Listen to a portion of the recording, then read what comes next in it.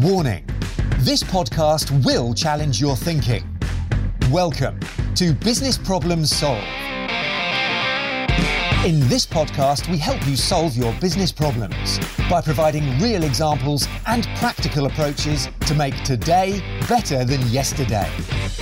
Introducing your host, the multi-sector, self-professed, most improved improvement person and qualified business problem solver, Lee Horton.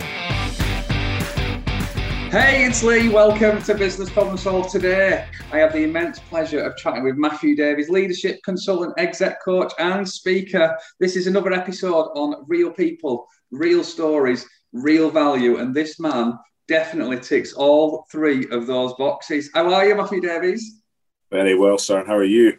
Yeah, I'm very good. Thank you very much. Very good. Thank you for asking. So for those people who don't know who Matthew Davies is, who is it? And how has he got to that seat there?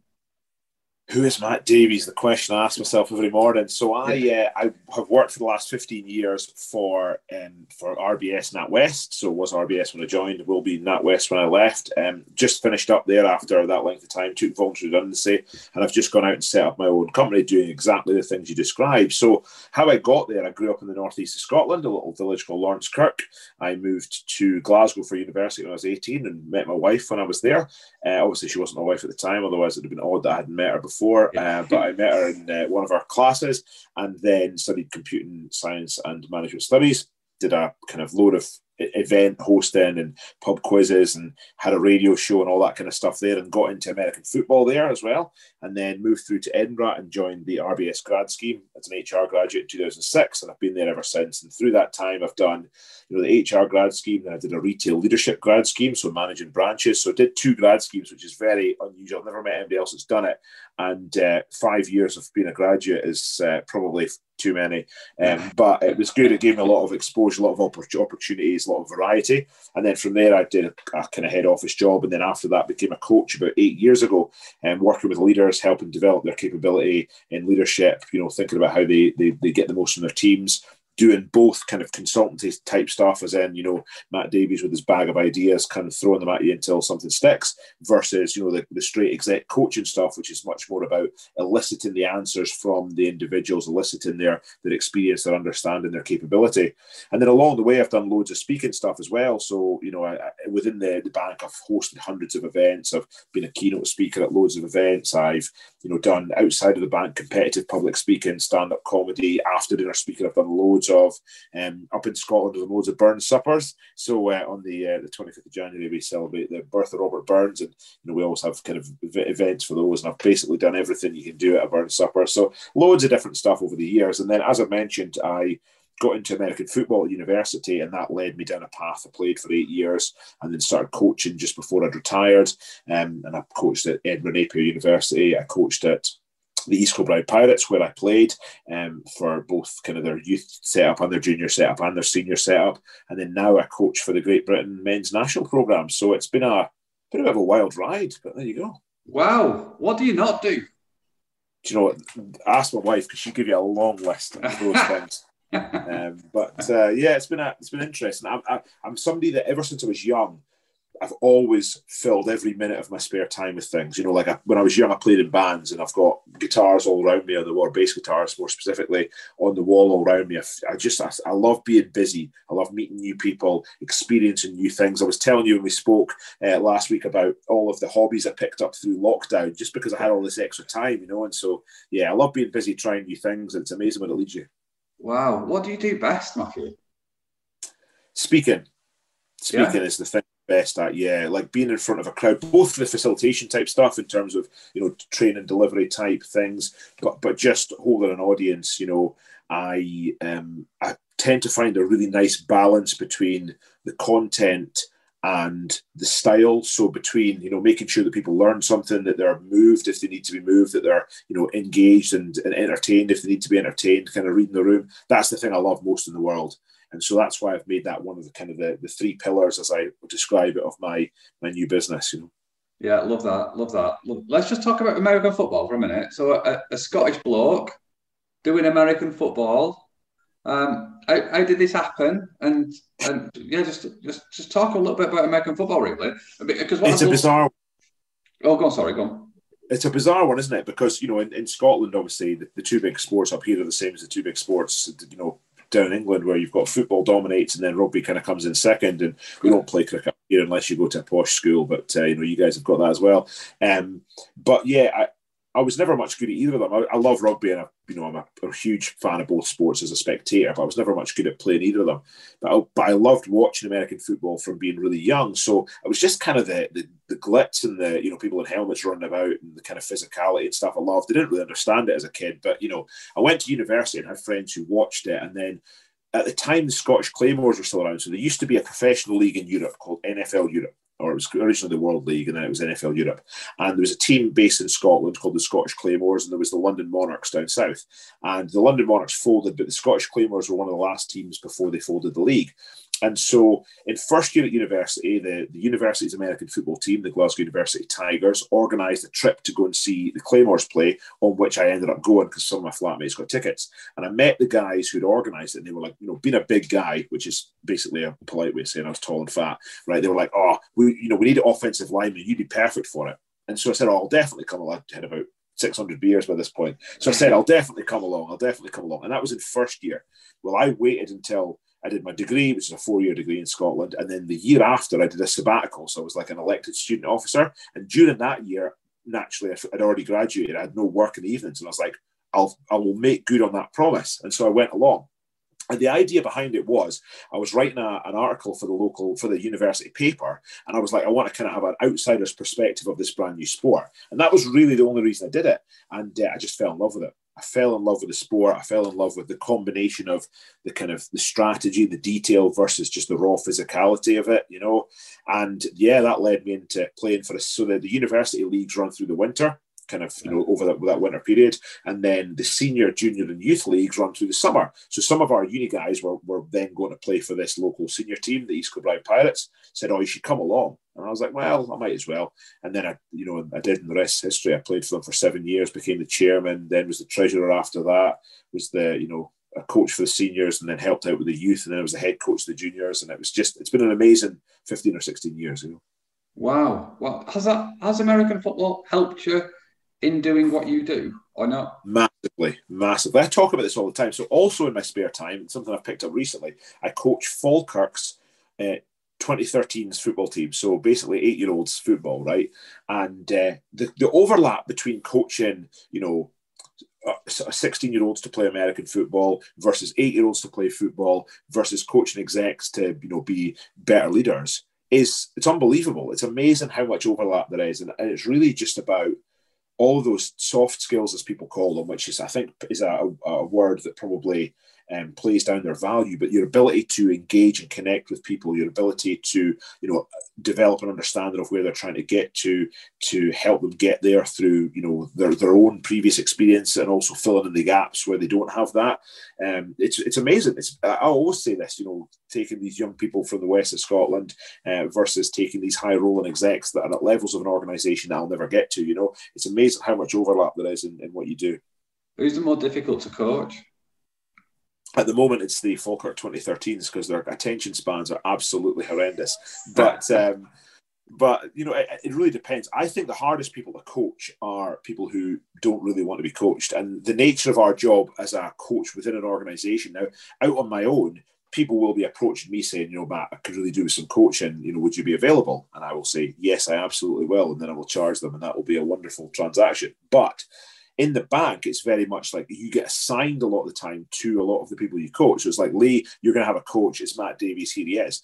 And a lot of those times, particularly in the early days, the organisation had a really bad perception of coaching in a lot of places where they almost saw it as something that was remedial. So it's like the reason you're getting coached is because you're not good or because you're not good at something. Yeah. When in fact, actually, the point I always made is like Andy Murray didn't just go to Argos and buy a tennis racket and, join the tour and then, one day decided he might get a coach along the way. These guys are coached throughout their lives as a matter of course. That's how you get better. That's how you develop. And it's not about your, a remedial thing to fix a problem. It's a matter of course. So we had a lot of that resistance in the early days, and those people are really tough to coach because they aren't interested. And the other people that are really tough to coach is just people who don't want to get better. You know, I don't like, especially when it comes to leadership, there are a lot of reluctant leaders in big organizations where, you know, the example I always use is you've got a group of programmers and Lee's the best programmer in the group, but he's at the top end of the pay scale. We can't pay him any more. So we're like, well, the only way we can keep him is to promote him and to promote him to the team leader, the head of that team. So now we've got a team leader that's no longer programming. So we've lost our best programmer. So the team's got worse. And we've got a leader who in many cases either doesn't want to or isn't equipped to be a leader. So you've got a worse group of programmers being led by a reluctant or unskilled leader, and it just all goes horribly wrong. And so there are people out there who just don't care. They don't want to be leaders. They want to be individual contributors and experts in their field. And we often promote those people into positions just because it's the only way to keep them. They're a nightmare. Yeah, no, completely. I just want to pick up on one of the answers that you gave a couple of minutes ago when I asked you who was the more difficult to coach, and you said it's everybody's, or it's very similar for all three groups, but it starts with connection. How does Matthew Davies build connection with the people that he's coaching? Because, and the reason why I say this as well is he also mentioned stand-up comedy at the start, and I've been on a couple of stand-up comedy courses because my family tell me that I need to be funnier. So I've been on a couple of stand-up comedy courses, and the very first course I went on, they said, what's the secret of stand-up comedy? And everybody said, oh, it's jokes and ability to tell jokes. He said, and the guy who's delivering the course said, no, it's not. It's building connection with the audience. Then it's your performance and varying your setups and your punchlines. And then it's your material, which is your jokes last. And then you've just given connection as the most important thing, whether it's 8-year-olds, whether it's 16-year-olds, or whether it's execs. So how does Matthew Davies build connection? So it's funny that you mentioned that in relation to comedy, because one of the most powerful currencies that I have, that I've always had ever since I was a kid, to build connection is humor, is comedy. You know, I build connection by kind of being the funny guy. And at times early on in my career, that was kind of to my detriment, because you almost got a reputation as the class clown. You know, it was kind of too keen to make jokes and not keen enough to actually do the work. So it's something I've really had to work on in terms of finding that balance. But in the early days, it's very much about, you know, the Stephen Covey thing of, you know, seek first to understand before being understood, you know, be interested before you're interesting, you know, so take the time to learn and find out about people, make them laugh. And most importantly is let them know that you're there because you care. You know, people don't care how much you know until they know how much you care. And that is a huge thing with coaching, is I'm here to help you get better. I'm not here to catch you out. I'm not here to be the leadership police to, you know, pull you up for your mistakes. I'm here to help you get better. And, you know, by doing those things, being genuine, being honest, and building a relationship that's not based on the, you know, the professional context, it's based on two people getting on with each other. That's always been the way I've done it. Yeah, love that. Thank you for that. What's the biggest challenge that you've had to overcome, Matthew? I think that was definitely one of them. Was being, I was quite bad in the early days. And one of the things I've done over the last decade, especially as someone who spent 5 years on graduate schemes, is for the last 10 years, I have spoken to cohorts of graduates who've come into the bank every single year. And I have this kind of 11-point kind of Matt Davies top tips for grads, things I've shared with them over the years. And one of the things I talk about a lot is that in the early days, I was quite detrimental to my own reputation, right? I was never somebody that was poorly behaved. There was never any malice. There was never any nastiness, you know, any of the kind of inappropriate stuff that goes on in offices. I wasn't that guy. But what I did do was I would play up to certain stereotypes, even if they weren't accurate, just for a cheap laugh, just for the entertainment of the group, you know. So I'll give you an example. Like, say you and I are working, sitting opposite each other in an office building, and I've got a meeting that starts at 7 o'clock in the morning in this another part of the building. So I'm in at 7, I'm knocking my pan in, the meeting goes really well, and at 11 o'clock the meeting finishes and I come to the desk.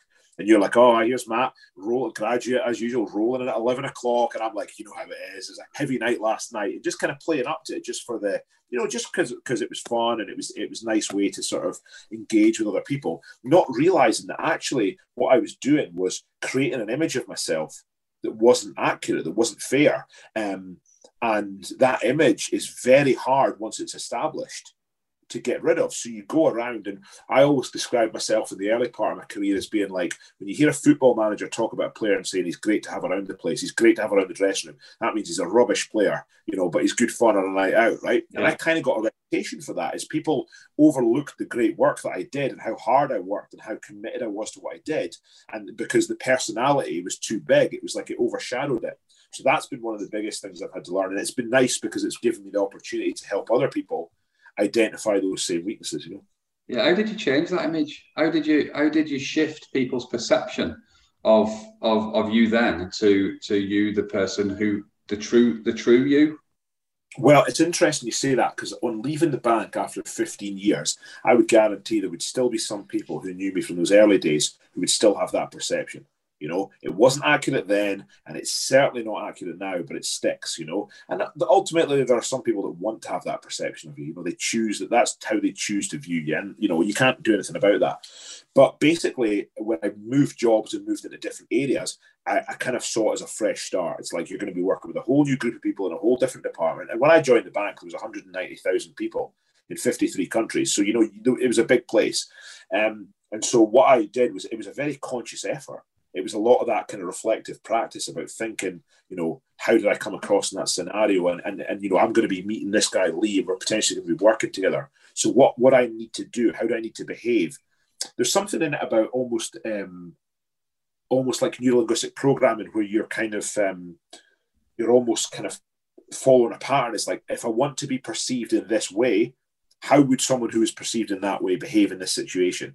I would go in, I'd be very diligent, I'd be organized, I'd be prepared, I'd be there early. I would have, I'd use a little bit of humour early doors, but I wouldn't be constantly, it's like, sometimes it's like having a dog on a leash. It's like, right, there's an opportunity for a cheap one-liner here, Matt, but it's not the time or the place, It is, especially in the early days, it was really hard. It was really, really hard, because I just like making people laugh. I love being a people pleaser. I love, building that kind of warmth and connection. But I recognised that it was detrimental to my image, Yeah, if you could give yourself some advice, you said 16 years ago, since 16 years. 15 years ago, yeah. If you could give your 15-year younger self a bit of advice based on what you know now, what would you say to yourself?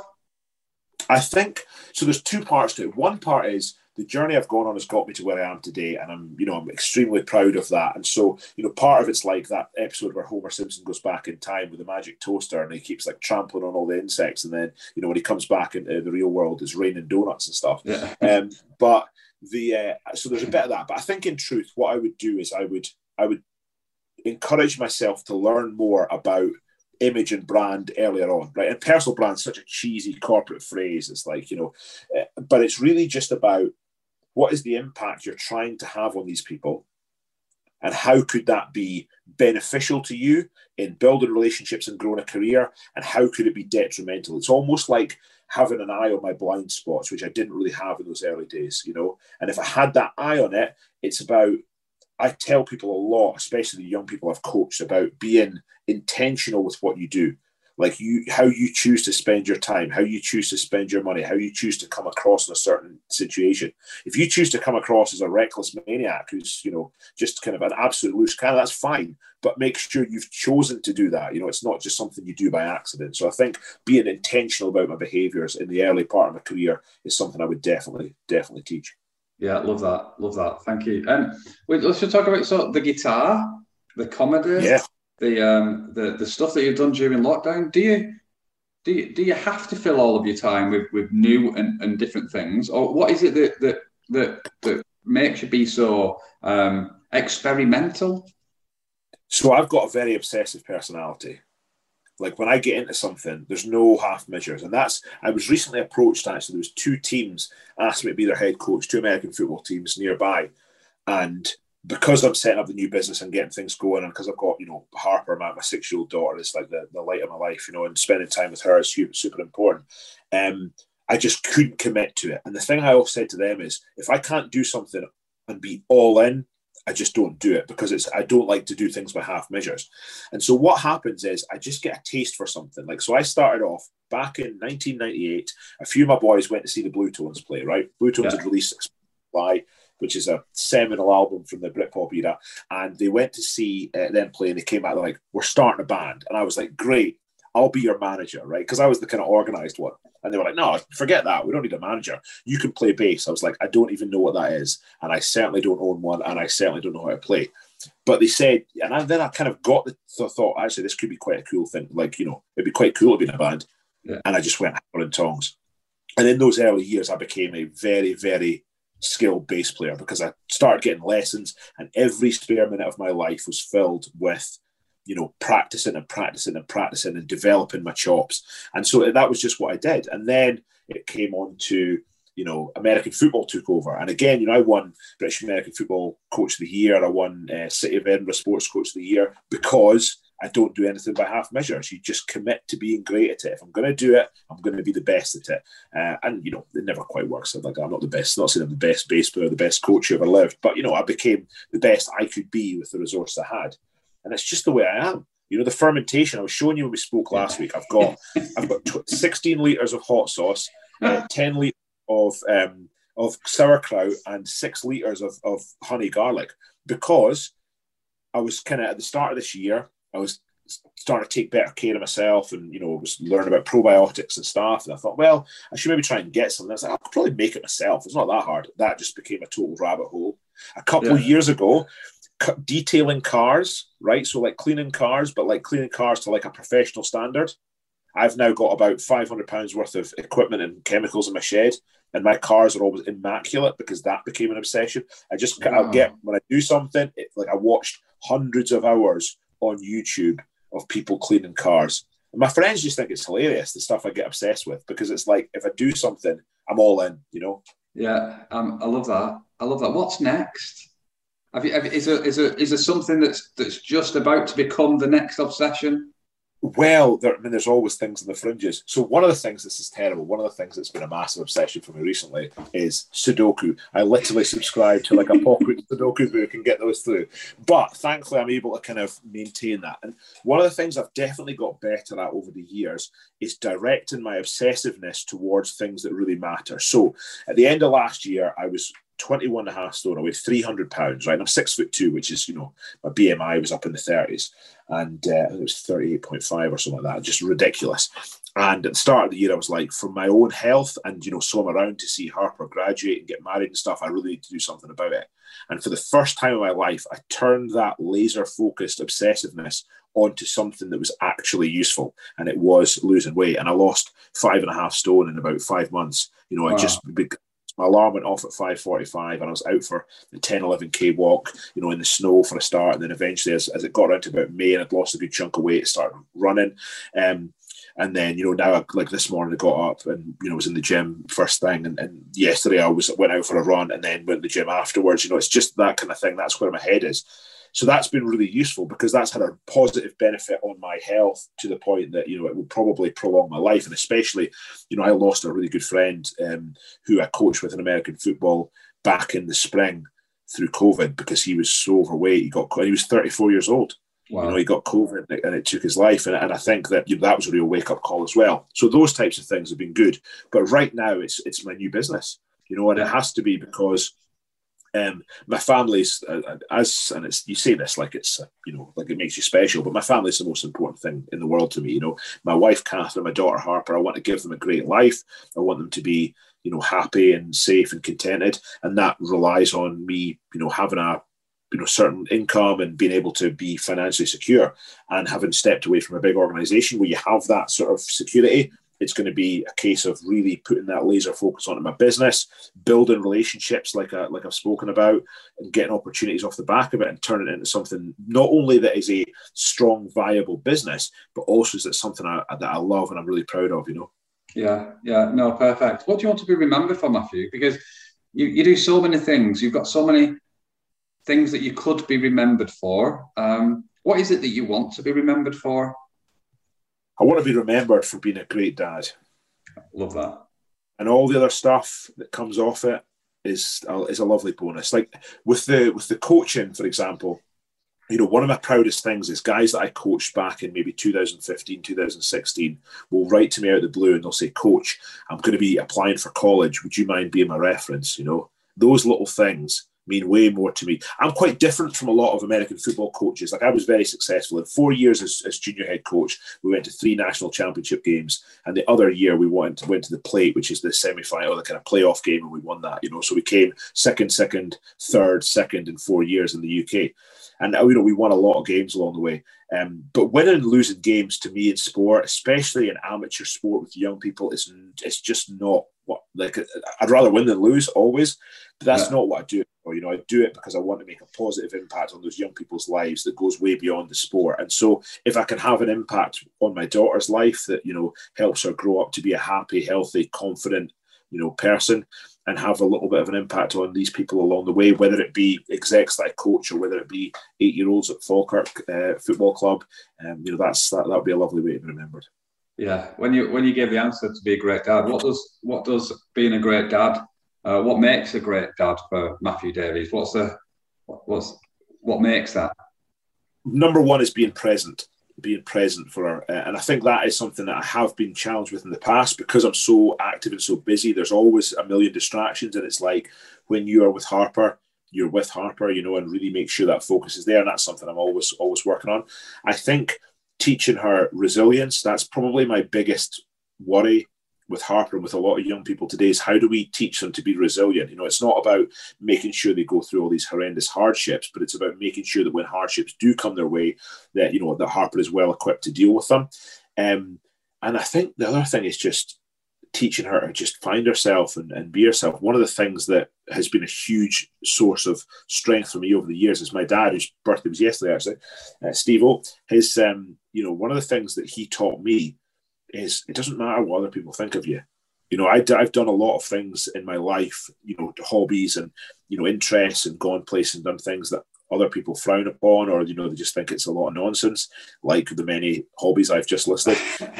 But I do the stuff that matters to me, and I do the stuff I love because it matters to me, and it's given me great experiences. So just be confident enough to be yourself in this very peer pressured, social media world that young people are growing up in, that we managed to avoid. Yeah. Wow. Love it. You talk very passionately about every subject as well, don't you? Is it what is it? What is it that gives you such passion about everything? So this is it's funny you should ask this, because I had this conversation with a close group of friends a few months ago.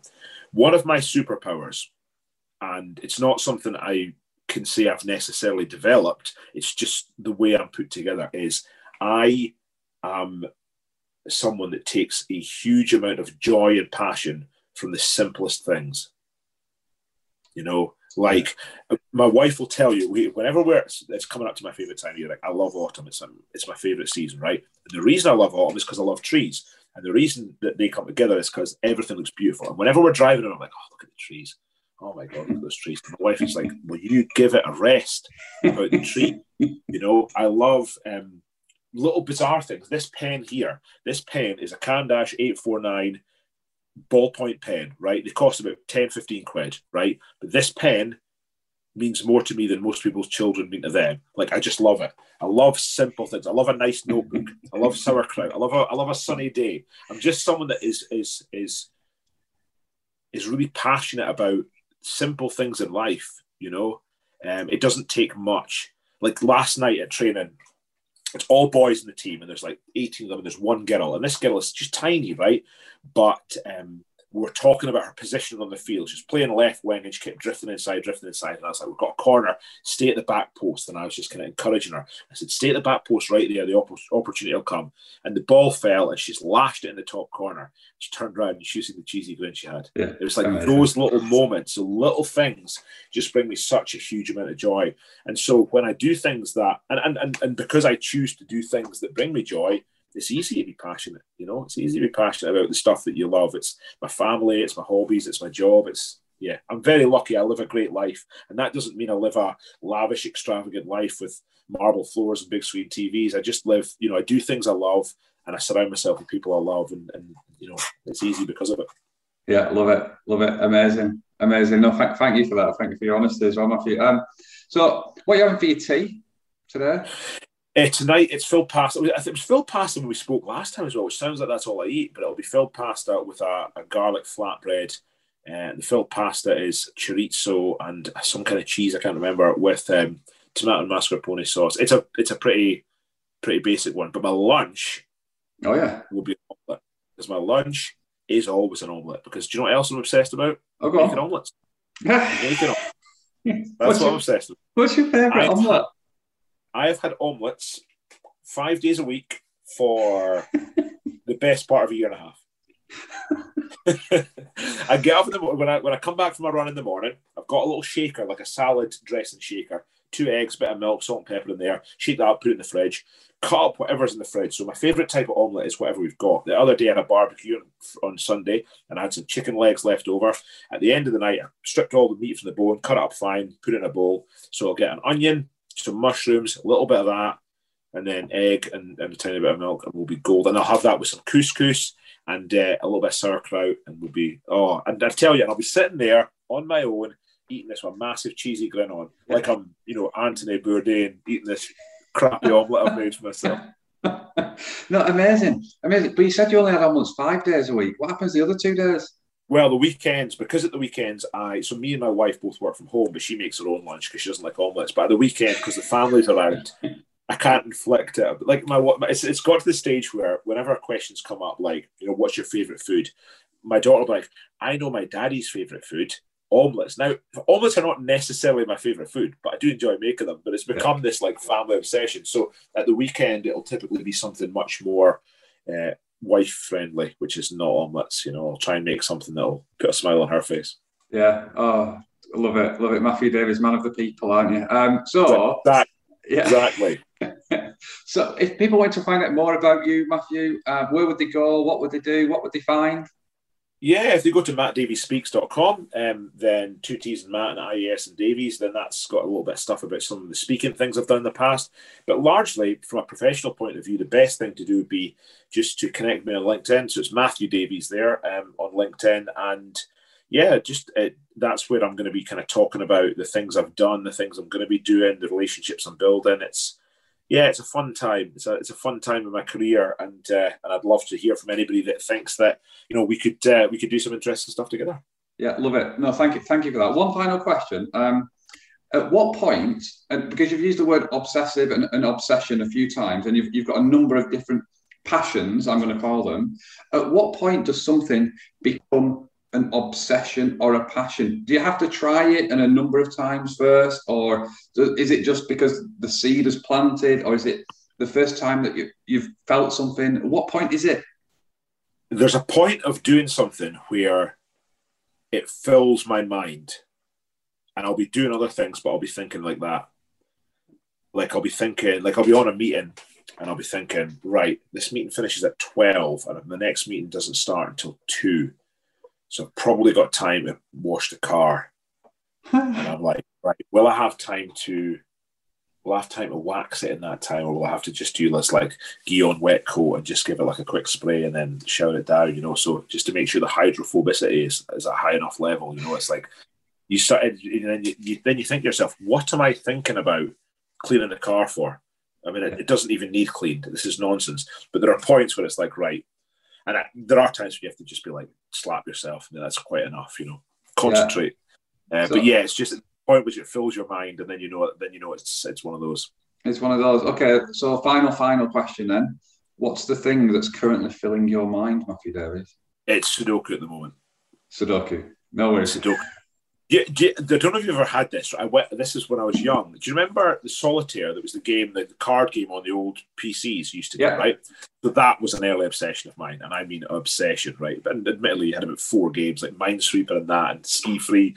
But doing that became so obsessive that I would be looking at people, and this is going to sound terrible, right? But I'd be looking at people and things and objects when I was out and about, and they would almost be like morphing into cards, and I'd be imagining stacking them in order. You know what I mean? I'm like, I probably need to play less Solitaire. This has become, become degrading in my mind. It's kind of like that with Sudoku. You imagine numbers in the sky. It's terrible. Yeah, love it. Oh, wow. I think that's the only word I can finish with. So I just want to say thank you so much, Matthew, for such an enjoyable conversation in the last 40 minutes. It's been an absolute pleasure to learn a little bit more about you, what drives you, and what's important to you as well. I just want to say good luck with everything, and thank you so much for the chat today. Thank you, and I would say before I go, thank you for everything you do, because I love the podcast, I love the energy and the passion you bring to it, and it's a real asset. So thank you. Cheers, Matthew. Catch up soon. Bye-bye. Thanks for listening to Business Problems Solved. You can contact Lee on LinkedIn, Facebook, Instagram, or Twitter by searching for Lee Horton, the Business Problem Solver, or via visiting www.leehorton.com for more content and to solve your business problems. And remember, saying you know how to do it is not doing it.